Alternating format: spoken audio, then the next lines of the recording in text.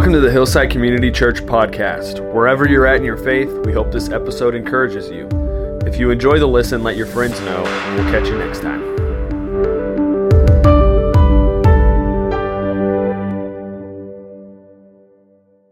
Well, good morning. Just a few summers ago, I was trying to figure out if I wanted to go to seminary, trying to figure out if I wanted to go back to school, get a master's in theology. And I had some barriers I was trying to overcome just to see if I really could go.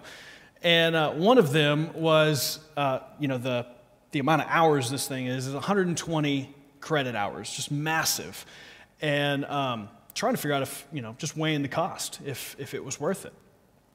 And especially one of the hurdles was they make you be part of a small group for the first 2 years that doesn't count towards those 120 hours. It doesn't give you any credit hours towards that degree. And you have to be part of this small group weekly for 2 years. It's just another thing I'd be having to drive out to Dallas for. So honestly, I was trying to get out of it. I was trying to get out of this small group. I felt like I had community coming out my ears. And I felt like I didn't need another group. So I was told, hey, you can go and you can try and get a hold of the director of the department and just set up a phone meeting with him. So I emailed the guy. I tried to set up a phone meeting, and he would not meet with me over the phone. He wouldn't do it. And I told him, I said, look, I can't drive all the way out there for a 15-minute meeting. And he said, then I'll come to you. And I thought, well, wait a minute. This guy is head of the department there. He teaches courses there at the seminary, and he's the lead pastor at his church in Dallas. I wasn't even a student yet. Wasn't even a number in their system yet. And he said, I'll come to you. And so we end up meeting a coffee shop here in Keller.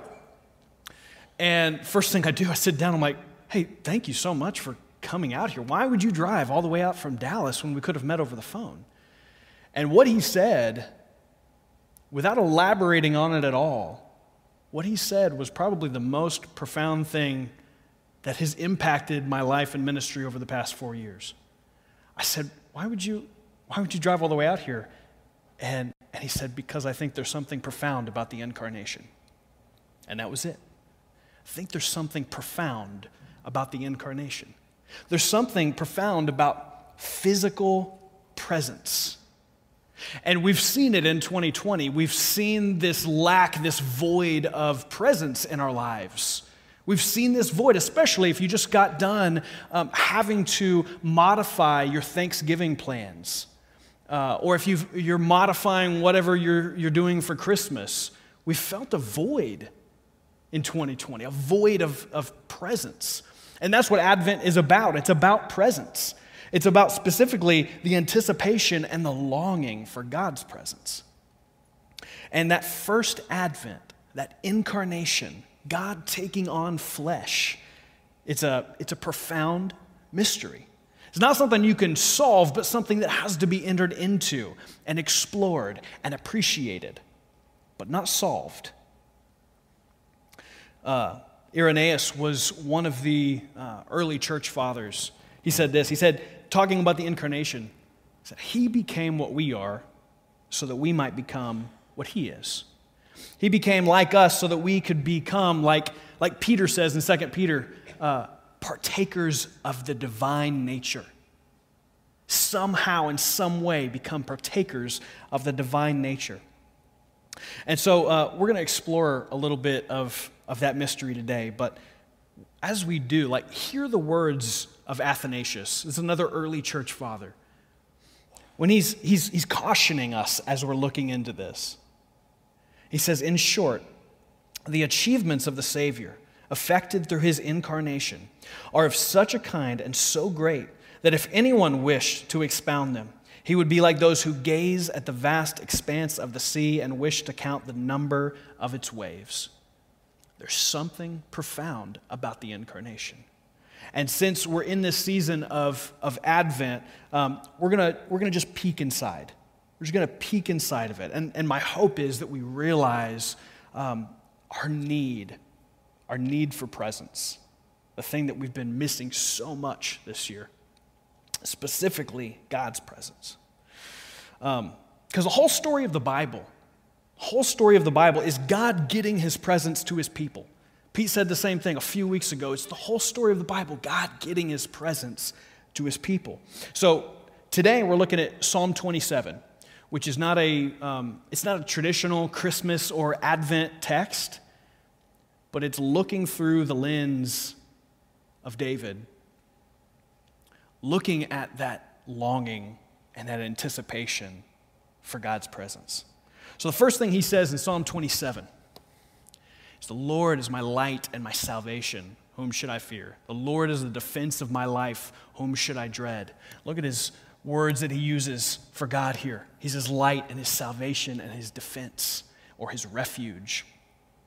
Now, light is a big theme in Advent. We light these Advent candles because they symbolize what John said of God, Jesus being the light that coming into the world enlightens every man. That darkness can't overcome it. And light is something that naturally, it automatically dispels, it scatters the darkness. And so it's anticipation of this light coming into the world. He calls him light and salvation. It may have even been a reminder for these Israelites of when they were brought out of Egypt, brought out of bondage and slavery, and they had this light in front of them leading the way at night. And they had this pillar behind them that was a physical barrier between them and the Egyptians, light and salvation. So David says, he's my light, he's my salvation, he's my refuge, my defense. And then he says this, "When evildoers came upon me to devour my flesh, my adversaries and my enemies, they stumbled and they fell."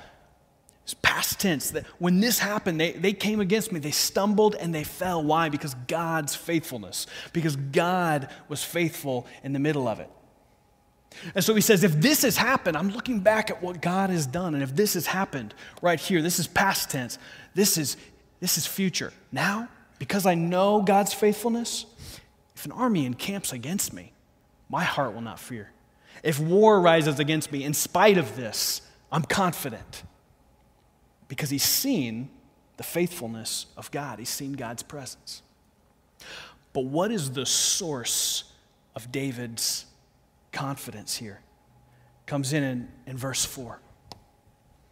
He says, one thing I've asked from the Lord, that I shall seek, that I may dwell in the house of the Lord all the days of my life, to behold the beauty of the Lord and to meditate in his temple. This is David's one thing.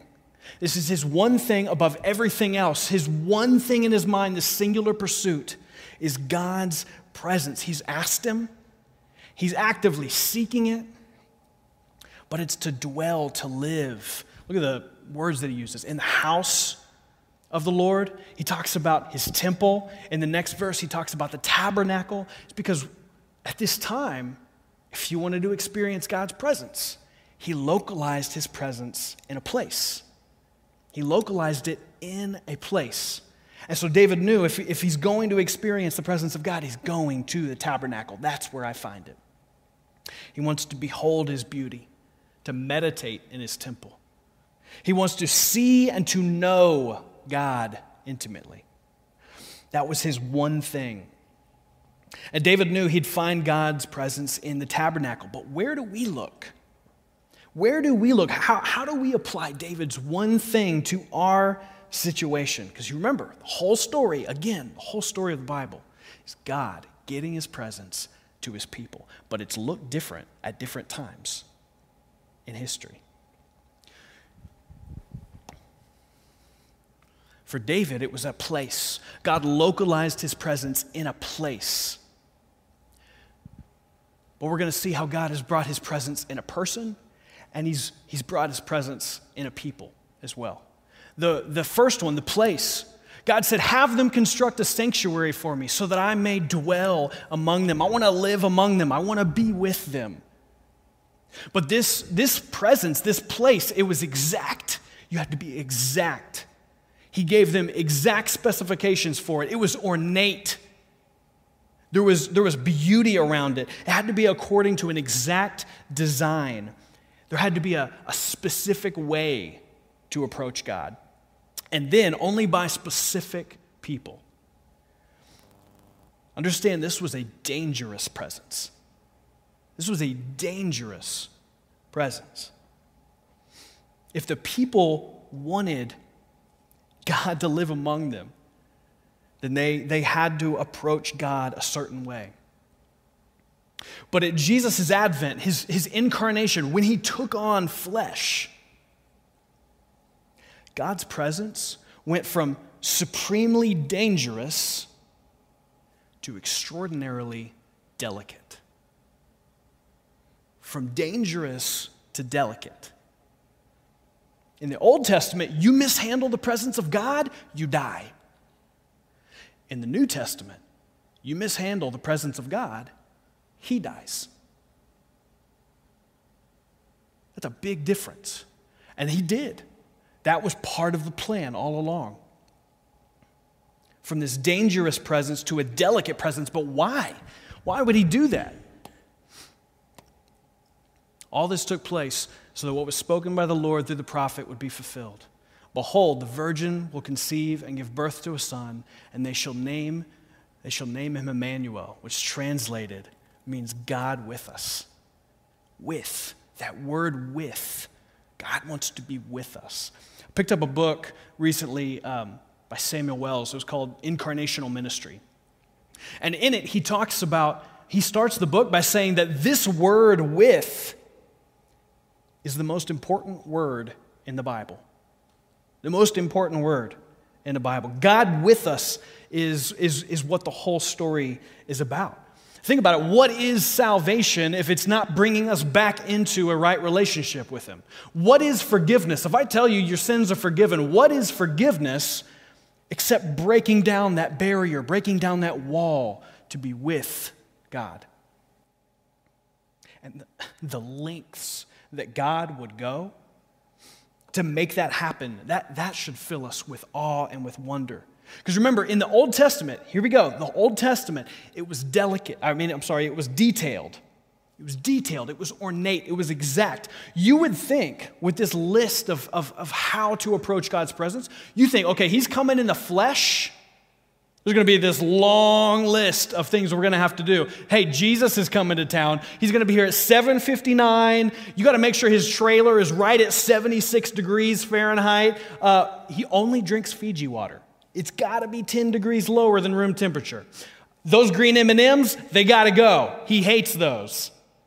Right? You would think, like a pompous star, the way that you had to approach God's presence in the Old Testament, you would think there would be all of these requirements for Him to come and be there in the flesh. But what's the reality of the New Testament?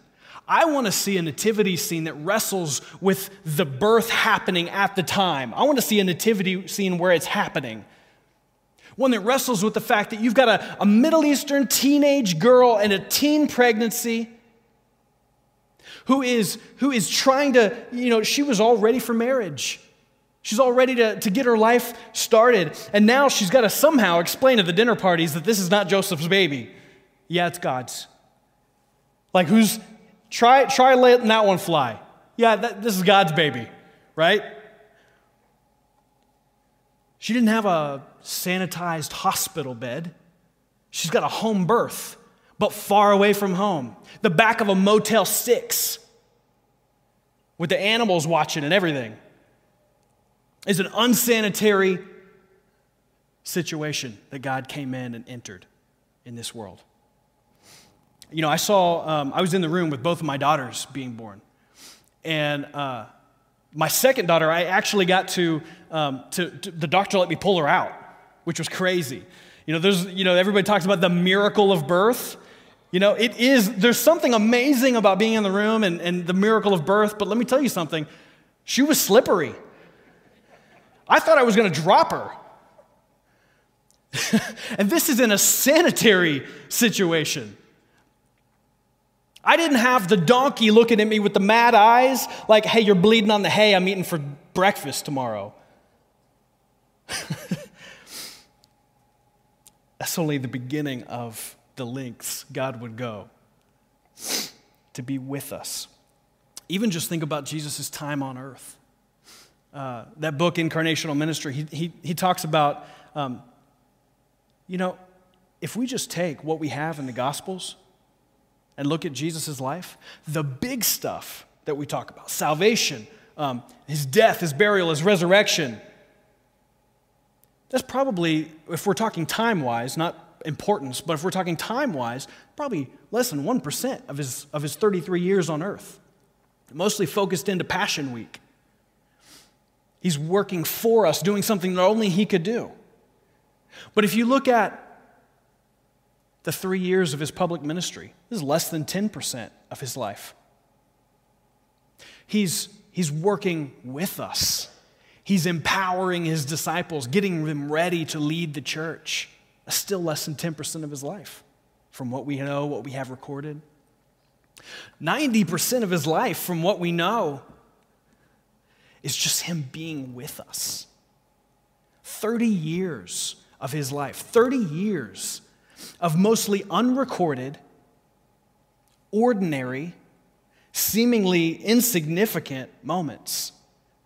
Why? Because salvation was the reason that he came, but he came so that he could be with us. And so he did what he loved to do, and he spent the majority of his time being with us. Just think about the moments in your life where, with your family, with those closest to you. Is it what they do for you that makes you want to be around them, or is it just being with them? Take the Thanksgiving and Christmas example again. Is it the turkeys and the presents? Or did you feel a void because the presence, you didn't have a physical presence there. You were missing their presence there with you. It's being with each other. My older daughter, Aria, she loves right now, if you ask her, hey, what's Christmas all about? You should see my wife's face when she first heard her say this, but you say, hey, Aria, what's Christmas all about? And she goes, presents! And my wife goes, she's looking at me like, what are you teaching this kid? And then I ask her, what kind of presents? And she goes, God's presence with us. And my wife's like, okay, I gotcha. But she knows it's not about presents, it's about presence. It's about God with us. And see, the fact that Jesus came in the flesh as an embodied being, it elevates and dignifies even our just normal, ordinary interactions as human beings. The fact that he came and he took on flesh, that dignified who we are as human beings in the ordinary moments. God, who spoke creation into existence, he didn't phone in salvation. He didn't just send a message and a roadmap to get back to him. He sent himself in the flesh. When he healed, he proved he could do it with just a word. And how often, though, did he go up to the leprous person that no one else wanted to even go near and touch them to heal them? He wanted to be with them. There's something profound about the incarnational ministry that Jesus modeled for us. It serves as a hinge to where we're going next. So he localized himself in a place, the tabernacle. You had to go there to find him. Then he localized himself in a person, in the flesh, in Jesus.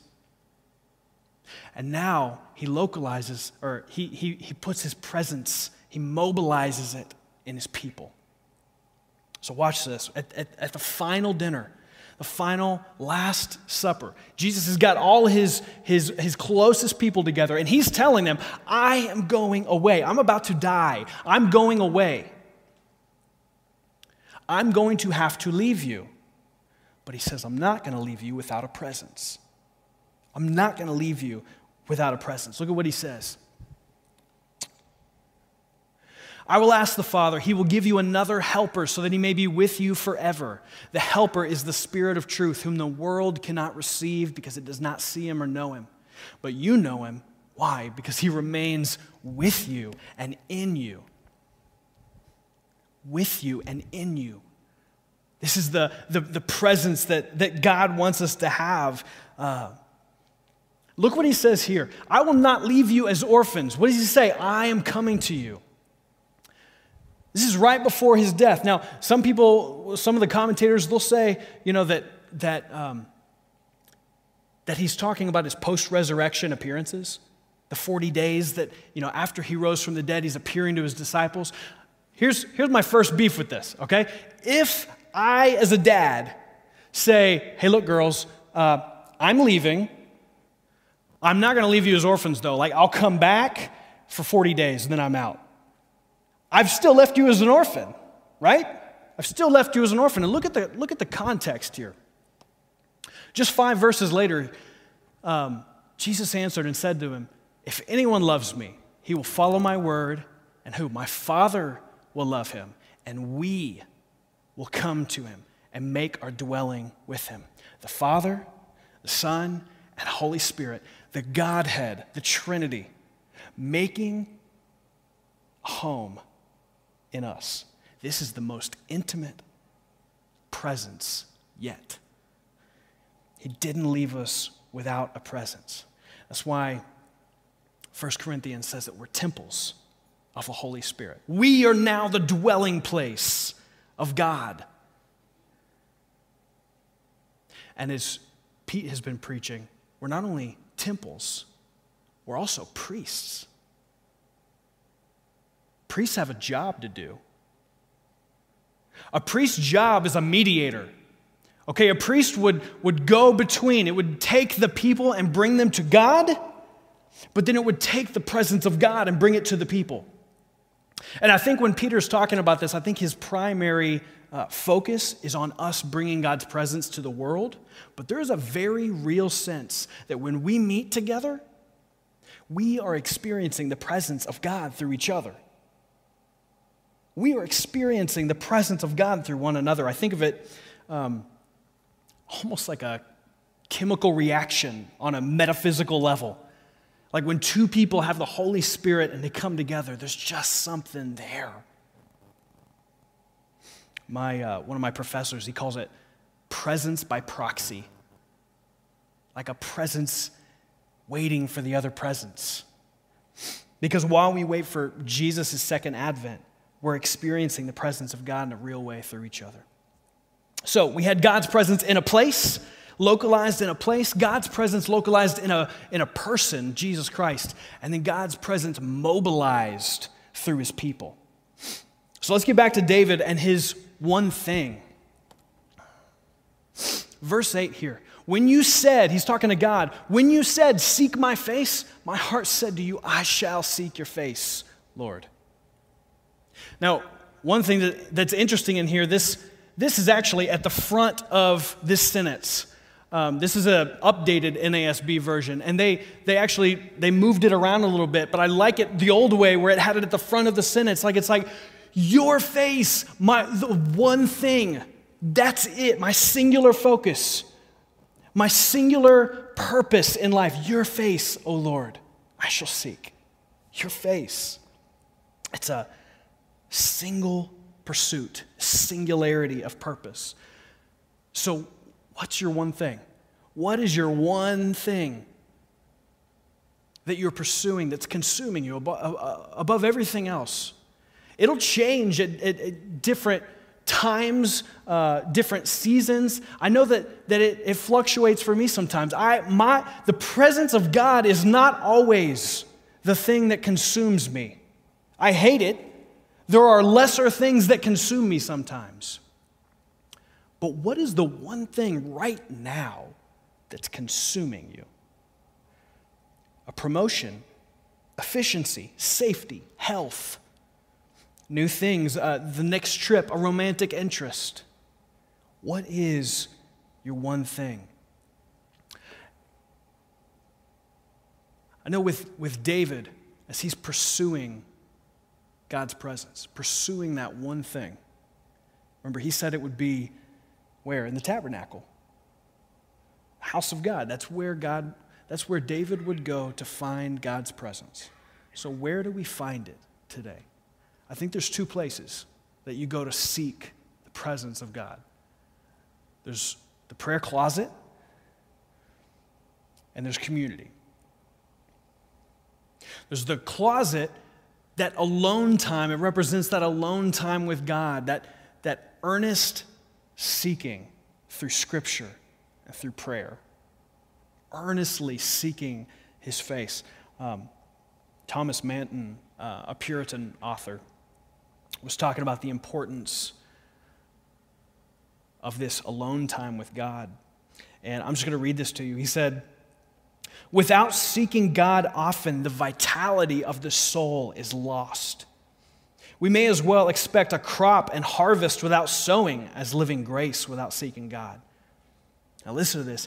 God is first cast out of the closet, and then out of the family, and within a little while, out of the congregation.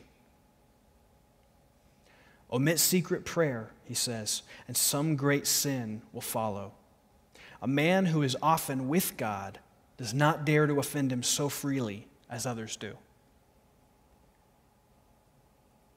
You omit that secret prayer. God is first cast out of the closet, and then out of the family, and eventually out of the community.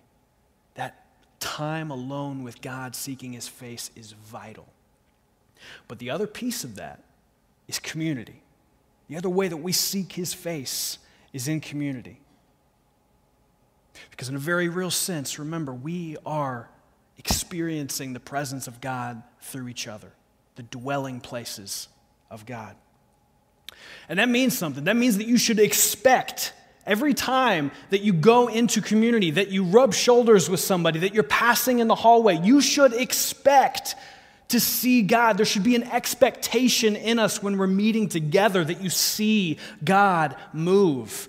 Maybe you have something some word to share with somebody else. Maybe it's just your presence listening to them. But there should be an expectation when we meet together. We should be expecting it, and we should be intentional. We should be intentional in how we go out and seek out that community. Right now, we are having probably the biggest time of isolation in our lives. You talk about a period of mental health, emotional health. We're all struggling on some front. Every single one of us is having feelings maybe that you haven't had before, thoughts you haven't had before. We're experiencing isolation in a different way than we've ever experienced, especially right now in the holidays. We can't be isolated. I know we have Zoom fatigue. I know that's a thing. Like, that's what they're going to be diagnosing people with in the future, is Zoom fatigue. I know we're tired of Zoom because it's not the real deal. We know it's not the real deal. There's something about physical presence. But in the meantime, if you can't gather, get on Zoom. Get with people. It's still presence in some sort, even if it's not the ideal. Incarnational, physical presence. Seek out other people who will show you the presence of God. Seek it out. I know when I'm on a trip, and I am so thankful for FaceTime when I'm on a trip. I get to see my family. I get to hear them. I get to see the girls climbing over mom trying to get in front of the camera. And I'm so thankful for it. But you know what FaceTime does for me is it only makes me long more for the physical presence when I get home and they start climbing on me too. It's good, but it's not the real deal. And we're in a season right now, I think it's ironic, we're in a season right now that is emphasizing this longing and this desperation for presence. And we're experiencing that void. We're experiencing what it's like to really long for a presence in our lives. Probably more than any other time. Advent, too, it's not just about a future hope. You know, in Advent, we talk about the prophets. We talk about their expectation for this hero to come, this Messiah. And we empathize with their feeling because we also know the feeling and the longing for Jesus to come back again and set things right. But when we're caught between these two Advents, what are you hoping for and longing for now? What are you hoping, looking for God's salvation now?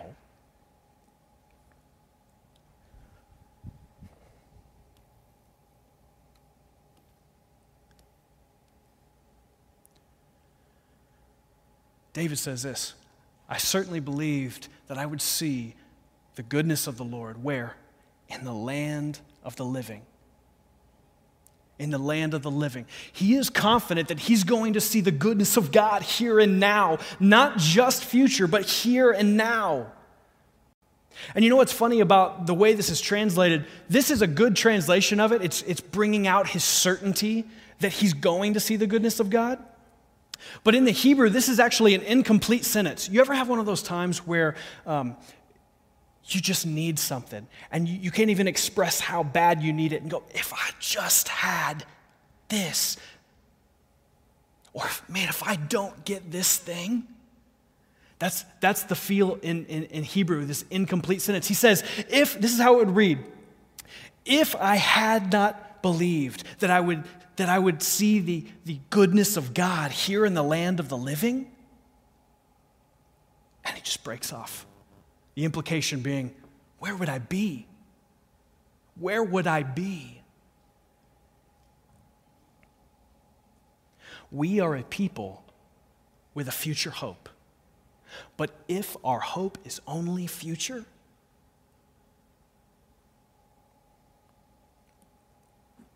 you know, we have these Advent candles. We lit the first one last week. This is the prophet candle. It represents hope. The hope of the prophets who knew, they saw it from a long way off. They knew their hero would come. And they longed for it and they anticipated it. And the one that we're lighting today is the Bethlehem candle. And it represents faith. Specifically the faith of Mary and Joseph as they traveled to Bethlehem, stepping out in faith, believing just like David that they would see the goodness of God here in the land of the living now. I'm going to see God move now. I want you to imagine with me, Mary, 9 months pregnant. Imagine her about to give birth, feeling the kicks of the baby and saying, that's God. That's God inside me.